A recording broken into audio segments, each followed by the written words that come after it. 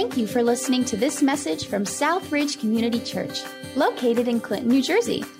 We hope God speaks to you through this message today and that you find new ways to apply His Word to your life. Additional messages and more information can be found on southridgecc.org. So let's get started. My name is John. I am the student pastor, and I am blessed and privileged not only to be sharing God's Word with you this morning, but also blessed that I get to work with families and students. I am truly honored and privileged at the position that I have, the opportunity to work with students and families in discipleship. If I've had an opportunity to interact with your family, I pray that we have had a blessed time. And if not, I would love to meet you at some point. I do understand that we have some new families that are either tuning in online or are here in person. So I want to tell you a little bit about myself. I actually grew up in New Jersey, born and raised in Milford, New Jersey. And then I want to say a pretty early age, I felt like God was leading me towards ministry. I knew I was going to be involved in some kind of ministry, just wasn't sure what that may look like. And so in high school, I actually got more and more serious about that and ended up attending Moody Bible Institute in Chicago. Wonderful university, very blessed by my time there, got my undergraduate there, and fully expected to go wherever the Lord leaded, right? Wherever He needed me, wherever He wanted to lead. And so I applied for jobs in Florida, Virginia, California, Tennessee, Texas, all over the United States, and God brought me back to Jersey. And I am blessed by that. I'm blessed to be a part of this community. And believe it or not, in like 2 or 3 days, I will actually have been on staff here for 6 years, which is unbelievable to me. It feels like just yesterday I walked through the door. So thank God for everyone's patience with me. Today we have to navigate a tension. Memorial Day always presents a tension for us to navigate, right? So on the one hand, this is an exciting weekend, right? We have an extra day. We have Monday off. Most people have Monday off. And I don't know if you're one of those people, but June 1st, that starts summer for me, all right? Anyone who's like June 20th or whatever, that's not actually the start of summer. Summer starts June 1st. So we have excitement coming out of this weekend. And then at the same time, we also need to remember why we have that extra day. Why do we call this Memorial Day? And that's a tension to navigate, right? We recognize those who have gave their lives, sacrificed on our behalf, and yet at the same time, we celebrate in the joy of what is coming with the summer and other things like that. I'm going to present another tension that we have to navigate today in our message. We're continuing in our message series through Imago. It's the idea of the image, right? The image of God. And we've been talking through this concept. And today we're going to wrestle with the idea of death. Death. We're going to be talking through this idea of death and what that means. Apparently the word death is a real problem for me, which is going to be a real issue throughout this message because I'm going to be saying that word quite a couple of times. We're going to be wrestling through this idea that the message is about. And I think there's no better way for us to enter into that than just by praying, going before the Lord, and giving it all to Him. So please bow your heads in prayer with me. Father, we are grateful for you. We are blessed by this week and blessed by the time that we have to just glorify and honor your name. God, I'm going to pray for myself. Lord, would you just please remove any thoughts that are not of you? Would you just make this all about you? God, would your word be spoken? Would your truth reign? Would the Holy Spirit move in this place to impact hearts, minds? Father, please be a presence here. Please let your name be glorified. Please remove any distractions and let this be all about you, Father. We love you and we give you this day in Jesus' name. Amen. Amen. Before we get into our passage, I think it's important for us to put some context on it. So I want to set the stage real quickly. And in order to do that, I want to go back to the very beginning. Genesis chapter 1. We have the world. God creates everything in the world and it is good, right? It is good. God continuously recognizes that this is good, including mankind. And then we continue to fast forward and we get to about Genesis chapter 3, and the fall takes place. Adam and Eve are commanded not to do this thing. And what do? They do it. And sin enters into the world. And the image of God, the way that God had originally created mankind, is distorted. Now you're going to hear me say this word distorted multiple times, so I want to give you a mental image to picture for a second. This distortion is like if there was a glass mirror right here, right? And I took a hammer to the mirror and I broke the mirror into a ton of pieces, and then I rebuilt the mirror.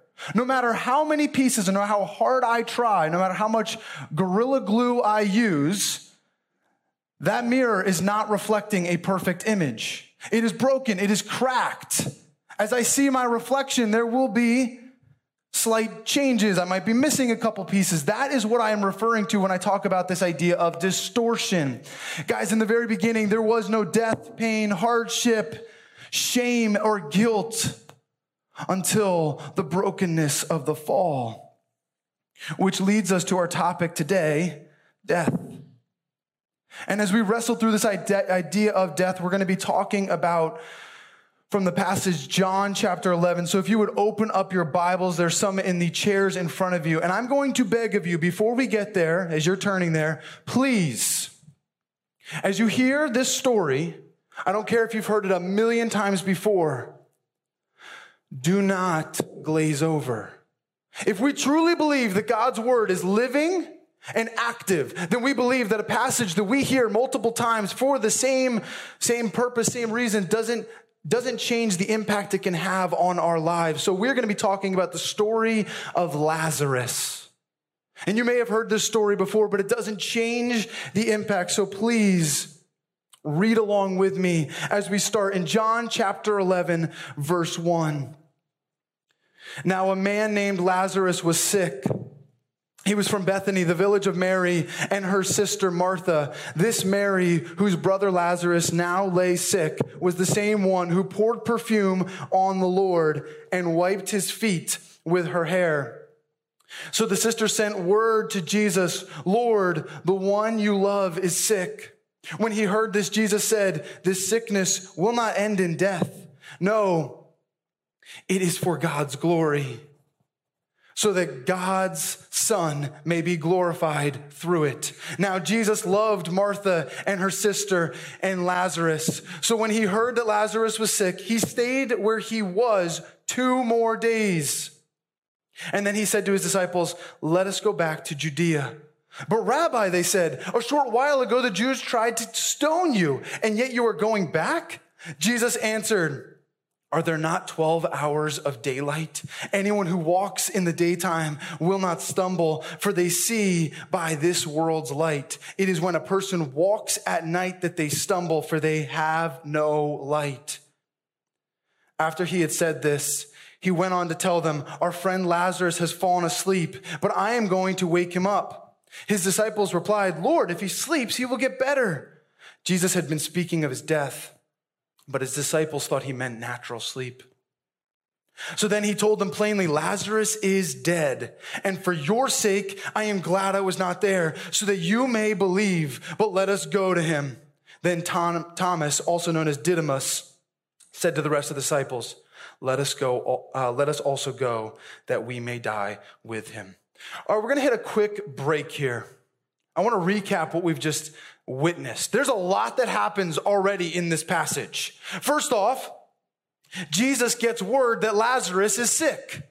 Jesus gets word that Lazarus is sick, and he receives this word, and what does he do? He waits 2 days, which is a little mind-boggling to me. Sometimes we read through scripture and we just kind of like, oh, okay, whatever. We need to ask hard questions to understand what is going on here. This is a challenge for me. Listen, if my wife was driving and hit a pothole and popped a tire and called me and said, "Hey, John, I need you to come help me out," I wouldn't go, "Babe, I love you. I'll be there in 2 days." Any of you who are married in the room know that would never work, right? Why would I wait 2 days? I would drop everything, and my actions would support the fact that I love her, because I'm dropping everything to go. And yet Jesus looks in this passage, he goes, "Listen, I love Lazarus, I love Mary, I love Martha, and yet I'm going to wait 2 days. And the reason why I'm going to wait is because this is going to glorify God." We also wrestle through this piece, right? Jesus literally says in the very beginning, this will not end in death. Now, if you're a disciple hearing that, that's great news. This will not end in death. And then later on, right, Jesus references it and he's like, hey, Lazarus is asleep. And they're like, oh, well, you said he wasn't going to die, so he's naturally sleeping. Like, no big deal. And then Jesus is like, no, you didn't understand. Like, he died. If you're a disciple in this moment, you have to be going like, wait a second. Jesus, you just said he wouldn't die. Now he's sleeping. He is dead. Like, what's going on here, right? And I think that leads also like bringing in the factors of like their questioning. Listen, Jesus goes, hey, we want to go back to Judea.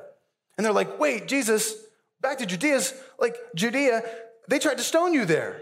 They tried to take your life. And he's like, then he gives this whole kind of like line about walking by day and not by night, right? And you're like, okay, like, yeah, obviously I want to walk by day. But we have to look into that passage. First off, it's so important to understand the context of what we're reading, right? So first off, this is not whatever century we're in, 20th, 21st century, like America, where they had light bulbs. Their days operated around the sun. The sun was their main and pretty much only source of light on a regular basis. So Jesus is referring to the idea that work is done in the daytime. Okay? And this has a deeper meaning to this. It's not just like Jesus like, hey, let's go during the day, not at night. He's actually talking about, hey, there are 12 hours during the day for us to get work done. And the analogy that he is drawing on here is, hey, I am here on this earth for a short amount of time. And while I am here, I'm going to continue to do the work of the Lord. Does that make sense to everybody? Like, it's not just like, oh, we need to walk at day. He's actually referring to his ministry here on earth. He's actually saying like, no, I've got this much time and I'm here and I'm going to continue to live it out. And Jesus knows I'm not going to die by stoning. I've been called on a greater mission. Right? So there's a lot of interesting pieces to this passage that helps us set the stage for what we're about to get into. So we continue to read verse 17. On his arrival, Jesus found that Lazarus had already been in the tomb for 4 days. Now, Bethany was less than 2 miles from Jerusalem, and many Jews had come to Martha and Mary to comfort them in the loss of their brother. When Martha heard that Jesus was coming, she went out to him, but Mary stayed at home. Lord, Martha said to Jesus, if you had been here, my brother would not have died. But I know that even now God will give you whatever you ask. Jesus said to her, your brother will rise again. Martha answered, I know he will rise again in the resurrection at the last day. Jesus said to her, I am the resurrection and the life. The one who believes in me will live, even though they die. And whoever lives in believing in me will never die. Do you believe this? Yes, Lord, she replied. I believe that you are the Messiah, the Son of God, who is to come into the world. After she had said this, she went back and called her sister Mary aside. The teacher is here, she said, and is asking for you. When Mary heard this, she got up quickly and went to him. Now, Jesus had not yet entered the village, but was still at the place where Martha had met him. When the Jews who had been with Mary in the house, comforting her, noticed how quickly she got up and went out, they followed her, supposing she was going to the tomb to mourn there. When Mary reached the place where Jesus was and saw him, she fell at his feet and said, Lord, if you had been here, my brother would not have died. We're going to hit the pause button here, and I just want to review what we've already read.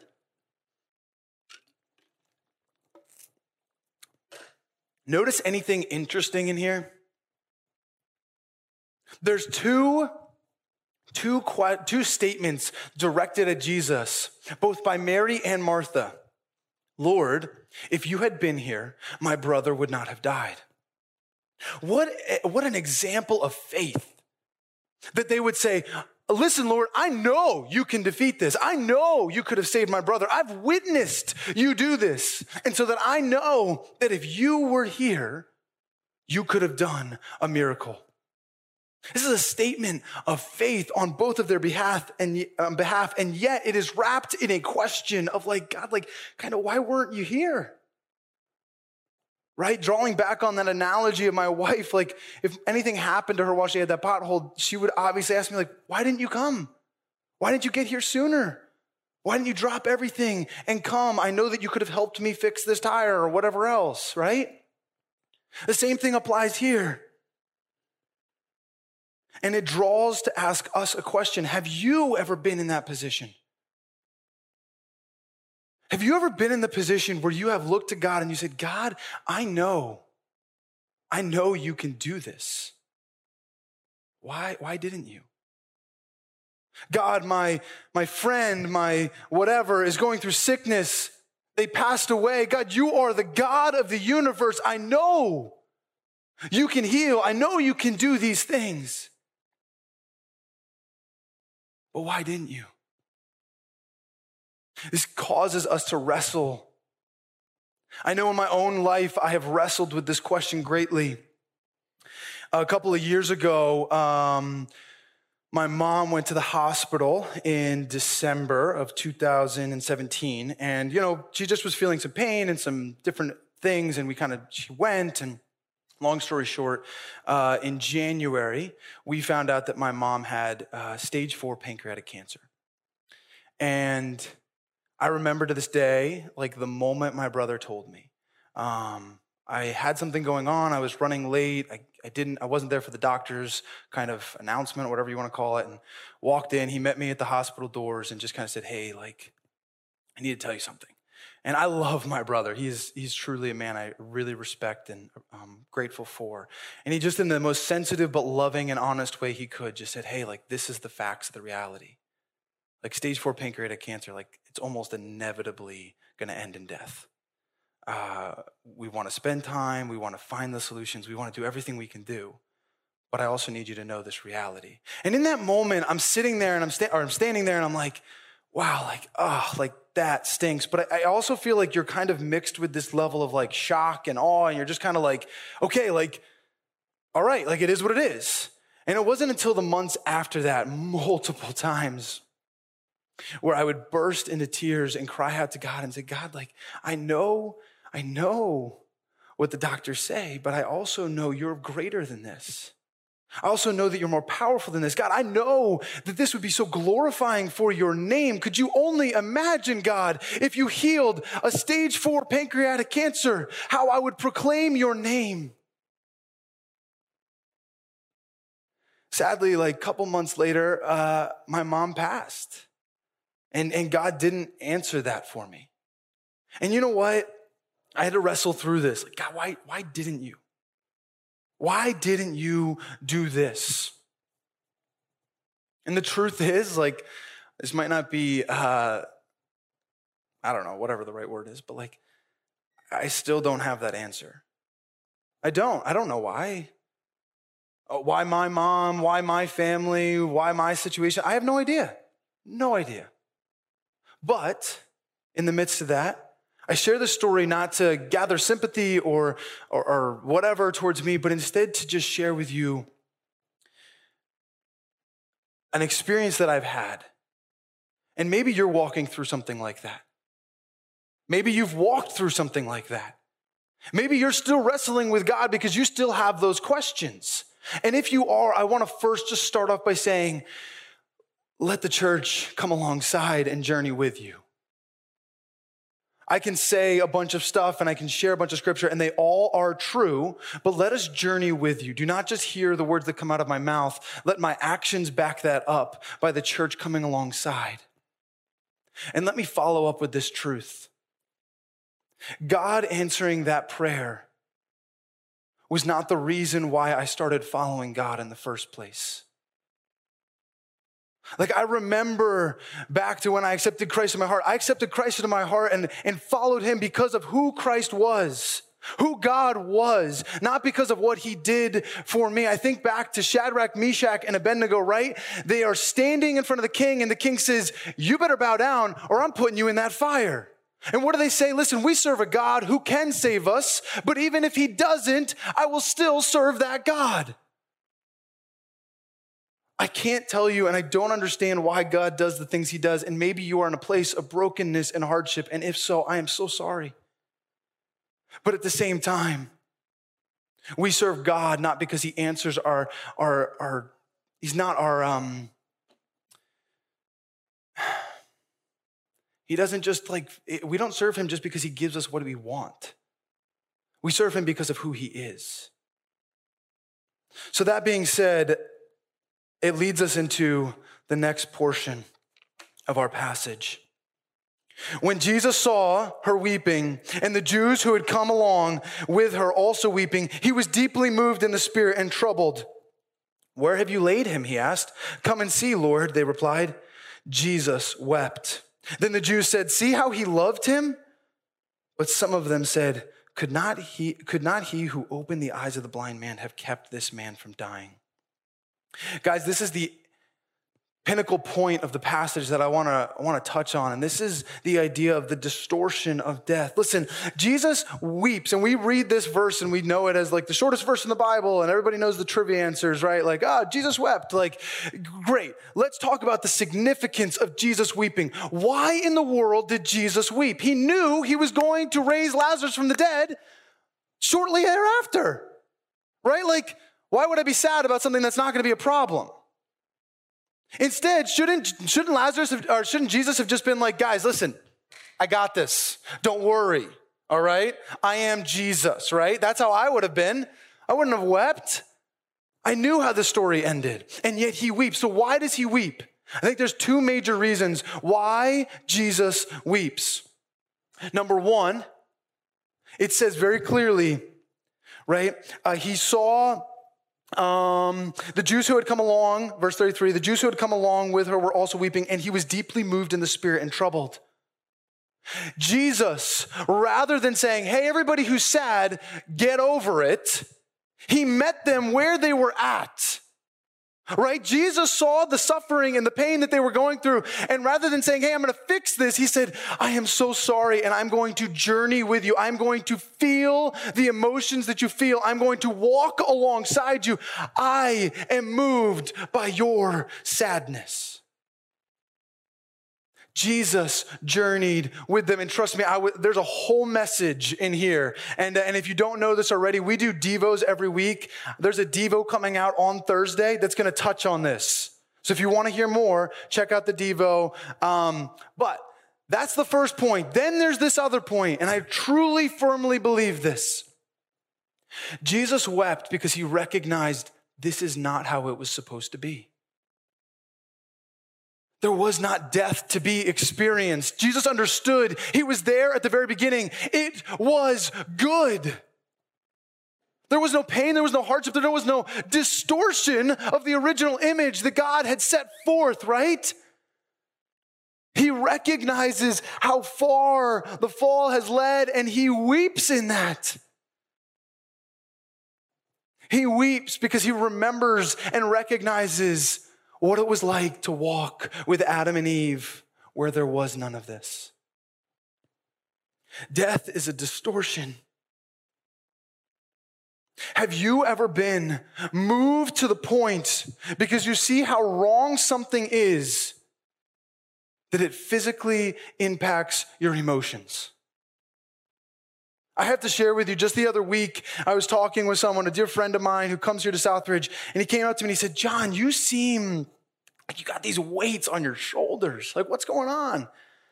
And I said, "I don't know how anyone doesn't right now as we look around this world and we see the brokenness that we're experiencing." Listen, I work with students and families, and truly I'm just truly heartbroken over what students are walking through right now. Isolation, depression, anxiety, greater levels of suicide rates. Brokenness, seeking affirmation, affection, and fulfillment in the wrong things. And just so everyone's on the same page, this does not just apply to students. This applies to all. We need Christ in our world. There is so much for us to walk through. And as we process those things, and as we feel that weight, it is hard for you not to be like, "Oh my gosh, God, like, how are we going to do this? How are you going to work in this way?" But praise the Lord, it is not upon John Seata's shoulders, but instead upon the Lord, our Savior. who magnifies and glorifies himself through all things. Praise God. So we can relate to Christ as he weeps with those. So this is the tension we have to manage. We've identified the first one, and very quickly I'm going to identify the other one. So the first tension we have to manage is what death is. Death is sadness, death is brokenness, death is hardship, death is pain. And if you're walking through that, I want to encourage you, we as the church are here to walk alongside you. And then we address the second tension. And this is the hope. And we continue to read in this passage. Verse 38, Jesus, once more deeply moved, came to the tomb. It was a cave with a stone laid across the entrance. Take away the stone, he said. But Lord, said Martha, the sister of the dead man, by this time there is a bad odor, for he has been there for 4 days. Then Jesus said, did I not tell you that if you believe, you will see the glory of God? So they took away the stone. Then Jesus looked up and said, Father, I thank you that you have heard me. I knew that you always hear me, but I said this for the benefit of the people standing here, that they may believe that you sent me. When he had said this, Jesus called out in a loud voice, Lazarus, come out. The dead man came out, his hands and his feet wrapped in strips of linen and a cloth around his face. Jesus said to them, take off the grave clothes and let him go. Here's the tension for us to manage. Christ defeats death. Christ defeats death. Christ overpowers death. Christ raises Lazarus from the dead. And here's the beautiful thing about this picture. The beautiful thing about this story is that it doesn't just apply to Lazarus, but instead Christ understood that he had come down here on a mission. And that mission was the gospel. We go back to the very beginning. We recognize Adam and Eve, they sin, and everything is distorted and broken, and sin enters into the world. And it required a reconciliation of mankind to Christ, or to the Father, right? There needed to be this reuniting. So Christ comes down to earth. He dies on the cross, pays the ultimate sacrifice, atonement for our sins, is buried in the tomb. And then what does he do? He defeats death and is raised from the dead. Now you may say, John, that's great. Jesus did it. How does that apply to me? And this is, I just need you to hang in there. This is so powerful, right? When we read through Paul's epistles and we read through scripture as a whole, we hear this idea of union with Christ, right? Union with Christ. Quick example. My wife and I, when we were dating, we were individuals. When we got married, we were one. We are now one flesh, one body, united underneath Christ. Right? We stood in front of other people, we took vows, and those vows were a commitment to one another. If my wife got a different job, that impacts me. It's not like, okay, see you later, right? She moved and got another job. I have to go with her, right? Same thing applies the other way. We are united. We make decisions together. This same concept applies to Christ and the church, to born-again believers, right? When you are a born-again believer, we are united with Christ. We are united with Christ, meaning we are one with Christ. And we are one with Christ. That means we also experience the same things that Christ went through. His death, burial, and resurrection. Atonement for our sins. You don't want to know why we're seen as God's children? Because Christ is united with us. That's why, right there. Listen, the union of Christ, death, burial, and resurrection is the same thing that provides us the opportunity to be united with Christ and reconciled to the Father. You want to know why our faith totally depends on Christ's death, burial, and resurrection? Because of that fact right there. Without that, we are not reconciled to the Father. We do not have new life in God. Without that, there's no reason to be here this morning. And I don't say that facetiously. I mean that. Everything is contingent on that, and Christ fulfills it. This is the tension we have to manage. The hardship of what death is, the reality of what death is, and the brokenness that we experience through losing loved ones, cared ones. And then in the same breath, the hope that we have in our Lord and Savior, because he defeated death, and through him, we have an opportunity to experience new life in Christ, in connection with our Father. This is the tension of the story that we have to manage. And so on one hand, we weep with those who weep, and in the other, we rejoice because we know that we are given a hope that cannot be taken from us. Now, I don't know where you are this morning. I really don't. Maybe you've lost someone and you are weeping. And maybe on the other hand, you're hearing this story for the first time and you're going, wow, what hope that provides me. Maybe you've been saved for multiple years and you're rejuvenated through the gospel of what Christ has done for us. Regardless of where you're at, I think this message applies. Every morning I wake up, I do my normal routine, usually go to the gym, do something, whatever, and then I usually do my morning devotions when I get home. And they look a lot different every day, honestly. I can't do the same thing all the time. Sometimes it means a podcast, a prayer, journaling, reading my Bible. And one of the things that I've really been enjoying recently is acoustic worship music. So just like starting my day off, reorienting my heart posture towards the Lord. And just the other day, I was listening to this song, and now I've listened to it, not an exaggeration, maybe close to 1,000 times. But it's called Another in the Fire. And we actually sang it a couple weeks ago.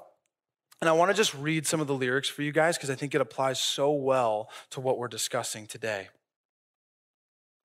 There is another in the fire standing next to me. There was another in the waters holding back the seas. And should I ever need reminding of how I've been set free, there is a cross that bears the burden where another died for me. There is another in the fire. All my debt left for dead beneath the waters. I'm no longer a slave to my sin anymore. And should I fall in the space between what remains of me and this reckoning, either way, I won't bow to the things of this world, and I know I will never be alone. There is another in the fire, standing next to me. There is another in the waters holding back the seas. And should I ever need reminding of what power set me free, there is a grave that holds nobody. And now that power lives in me. There is a grave that holds nobody. And now that power lives in me. I read you these lyrics because I don't know where you are in this tension. Truly don't. We're going to take some time to reflect and to pray and to worship together. I'm going to invite the worship team up as I close out. But I want to navigate something for you really quickly. We mentioned Shadrach, Meshach, and Abednego earlier, right? And that's really what a lot of this song draws from, right? Another in the fire, standing next to me. The portion that I would love for you guys to walk away with is whether you are here in the tension or you are here in the tension, God, Christ is with you. Whether you are weeping and mourning and loss and recognizing the distortion of what death is, or whether you are celebrating in the hope and the truth of what life gives us through our union with Jesus Christ, Christ is with you. If you believe and follow him, he is another in the fire.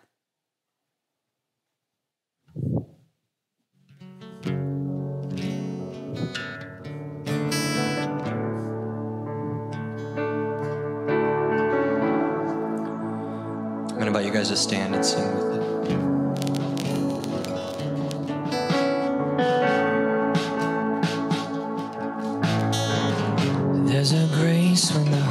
is under fire. Another wave and the walls are closing in. And when I look at the space between where I used to be and this reckoning, I know I will never be alone. There was another in the fire, standing next to me. There was another in the waters, holding back the sea. And should I ever need reminding how I've been set free, there is a cross that bears the burden where another died for me. There's another in the fire.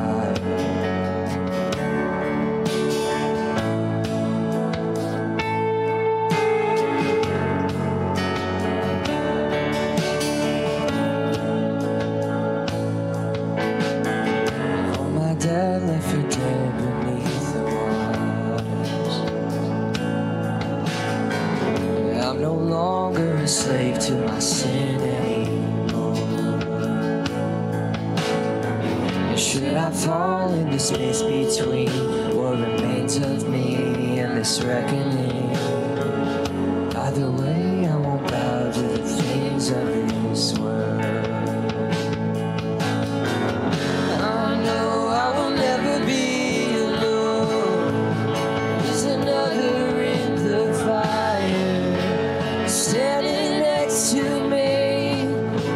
Another in the waters, holding back the seas.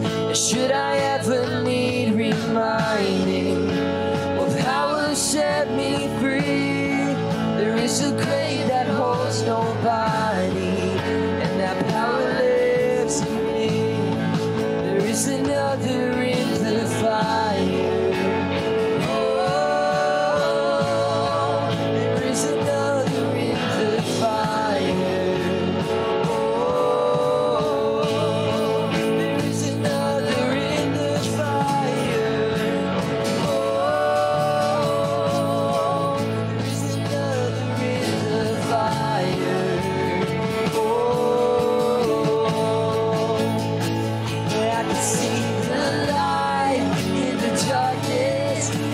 Darkness bows to him.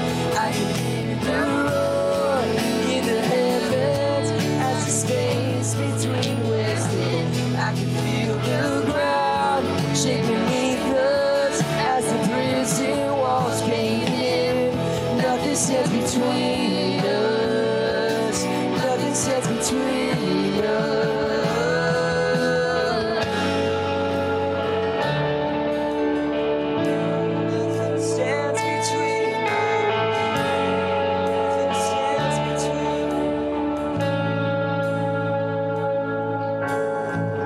There's no other name but the name that is Jesus.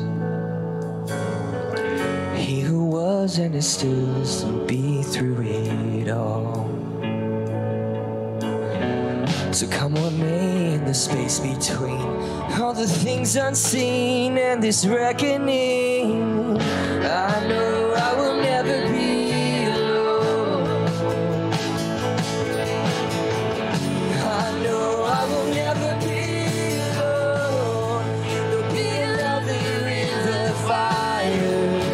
Standing next to me, there'll be another in the waters, holding back the seas. And should I ever need reminding, how good you've been to me, I'll count the joy from every battle, 'cause I know that's where you'll be. And I can see the light in the darkness as the darkness bows to him. I can hear the roar in the heavens as the space between wasted. I can feel the ground shake beneath us as the prison walls cave in. Nothing stands between us. Nothing stands between and fire.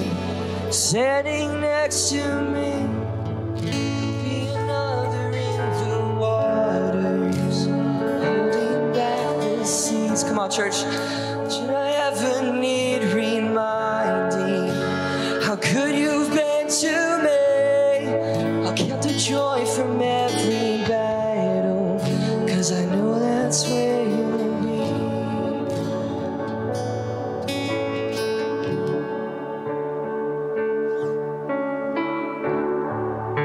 Sing Waymaker again. He is here in this place. God's presence is with us.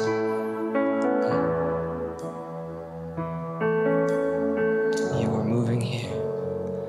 You are here, moving in our midst. I worship you. I worship you. You are here, working in this place. I worship you. Let's sing that verse again. You are here. You are here, moving in our midst. Yes, you are. Worship you. You are here, working in this place. Worship you. Worship you. You are waymaker, miracle worker, promise keeper, light in the darkness. My God, that is who you are. Let's lift your hands, lift your voices. You are God, waymaker, miracle worker, promise keeper, light in the darkness. My God, that is who you are. That is who you are. Yes, Lord, that is who you are. That is who you are. That is who you are. You are the waymaker. That is who you are. You work miracles, Lord. You pave the way. That is who you are. That is who you are. Even when I don't see it, you're working. Even when I don't feel it, you're working. You never stop, you never stop working. You never stop, you never stop working. Even when I don't see it, you're working. Even when I don't feel it, you're working. You never stop, you never stop working. You never stop, you never stop working. And even if I don't see it, you're working. And even when I don't feel it, you're working. You never stop, you never stop working. You never stop, you never stop. You are waymaker, miracle worker, promise keeper, light in the darkness. That is who you are. Lord, we worship you, God, in this place. Waymaker, miracle worker, promise keeper, light in the darkness. That is who you are. That is who you are. That is who you are. That is who you are. That is who you are. That is who you are. That is who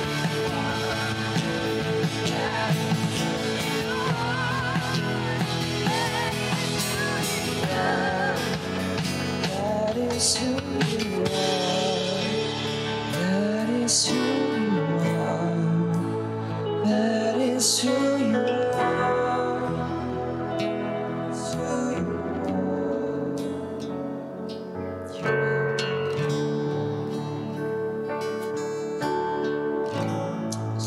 That is who you are. We have a tension to manage today. A tension between those who are mourning to journey with them, to come alongside as the church, and also to rejoice in the hope that we have in Jesus Christ. I want to send you out with a blessing, but before I do so, I want to recognize we have an incredible prayer team that usually gathers right up here. I would strongly encourage you, take advantage of that regardless of where you are. And if you're online, click that button that says request prayer or ask for prayer or whatever. Listen, I don't know anyone that should be turning down free prayer, right? That being said, I would love to send you out with this. God, go before you to lead you. God, go behind you to protect you. God, go beneath you to support you. God, go beside you to befriend you. Do not be afraid. May the blessing of God, the Father, the Son, and the Holy Spirit be upon you. Do not be afraid. Go in peace to love and serve the Lord. There is another in the fire standing next to me. May you have a wonderful rest of your Sunday and rest in that truth today. God bless and be safe.